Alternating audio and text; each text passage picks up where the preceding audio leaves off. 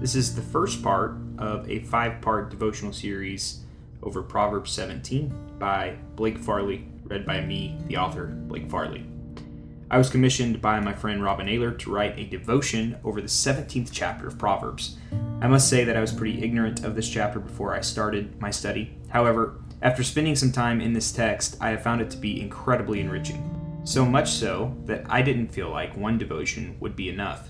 Therefore, you are listening to the first of what, Lord willing, will be a 5-part devotional series. Before we jump into the actual devotion, I want to set up some of the foundational beliefs behind it. One of the things I love about Proverbs is the practical nature of the book. In one of the commentaries I read while preparing for this devotional, the point was made that in ancient Israel, there were 2 types of biblical thinkers, the sages and the priest. The priests were concerned with getting things right. For the priest, there wasn't a gray area. There was only right and wrong.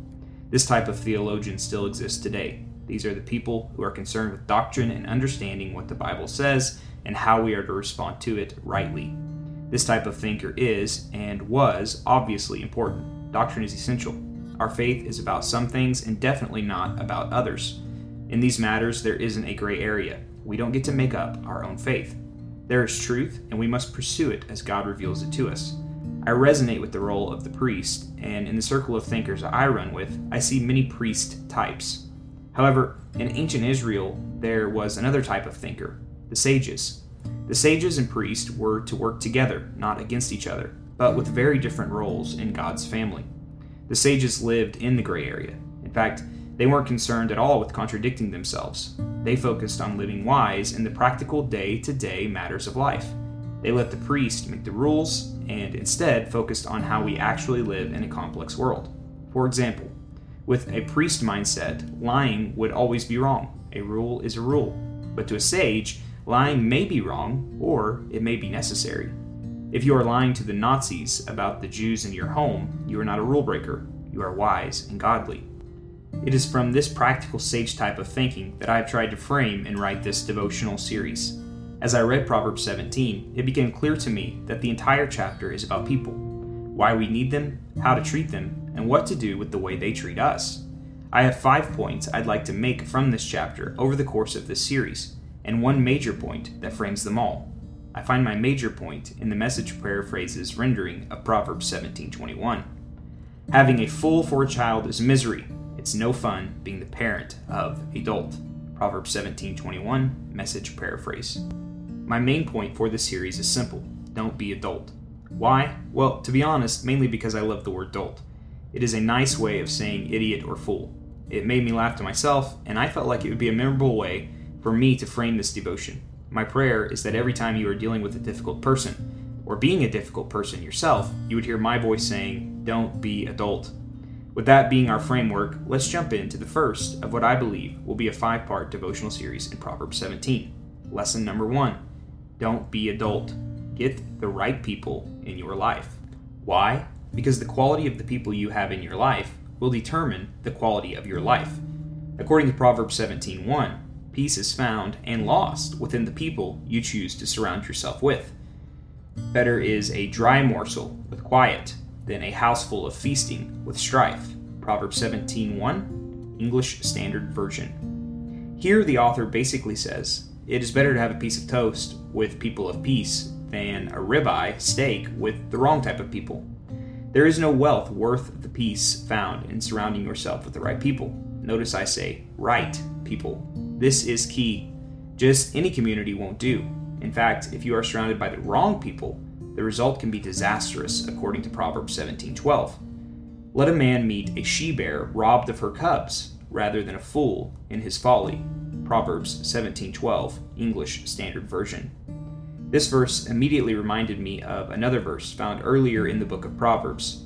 The verse is Proverbs 13:20, and it is a verse I constantly referenced as a student pastor.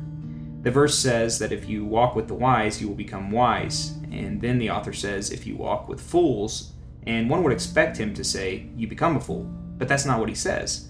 Instead, he says you will suffer the harm of fools. In other words, you don't have to be doing what the fool is doing to suffer harm. If you are in the proximity of the foolish, you might get caught up in the suffering coming their way. I would bet that if we could have a conversation, you would be able to tell me stories, and I could certainly tell you stories of times when I was caught up in trouble, not of my own doing. Now, if you are like me, the problem isn't surrounding yourself with the wrong people. Rather, it is not surrounding yourself with anyone at all. My wife is an extrovert. She gets depressed if she is alone for more than 2 hours. I am the complete opposite. Give me a good book, a 12-pack of Diet Coke, a hot tub, and I'll see you in 7 days. If I am not careful, I can gladly isolate myself from community with others. Allowing myself to do this for too long is very dangerous, because I am made for community, and without it, I am in trouble. A life without the right people is truly a sad life. A life with the right people is beyond beautiful.